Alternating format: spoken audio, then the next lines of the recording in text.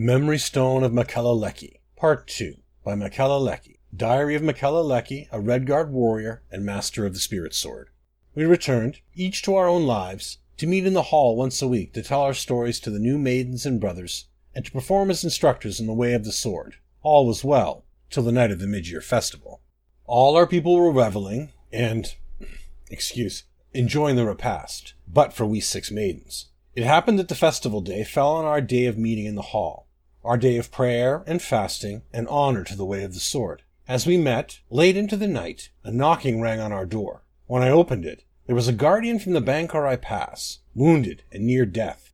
He told us of betrayal from the north, an invasion sponsored by High Rock, led by King Joel of Daggerfall, our ally in the war with Orsinium. Quickly, we used up a crystal of healing in restoring him to vitality. We sent him on to the king, while we 6 grabbed our weapons and armor of power, and as many potions, marks, and crystals and rings as we could carry. We flew to the pass, hoping upon hope that we would not be too late. Our journey was not in vain, for we arrived just at the very point where the last 3 guardians were overwhelmed by the horde. Into the pass we ran, forming the old battle line, 6 abreast. Oh, did we fight! The song of the sword was a joyous noise, slicing through the ranks of evil. We fought for hours. Julia was the first to fall, a cowardly poisoned dagger finding a rent in her armor. Then, one by one, all fell, save me. Oh, cruel fate. Then, my beloved sword, the sword of my father, the one with the serpent's crest, fashioned by the master swordsmith, Singer Townsal, broke in my hands.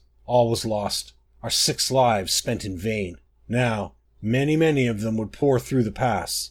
I would be easy prey for them, like a newborn child. I wept in frustration.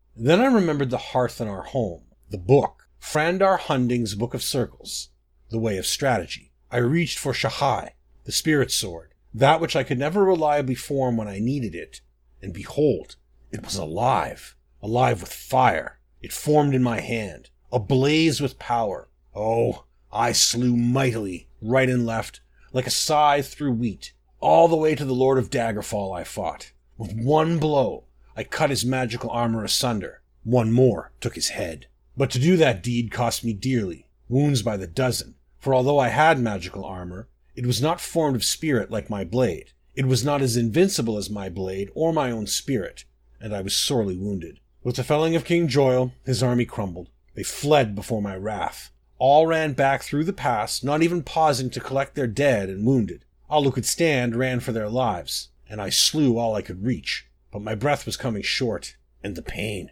Finally, I rested, on this rock where you find me now.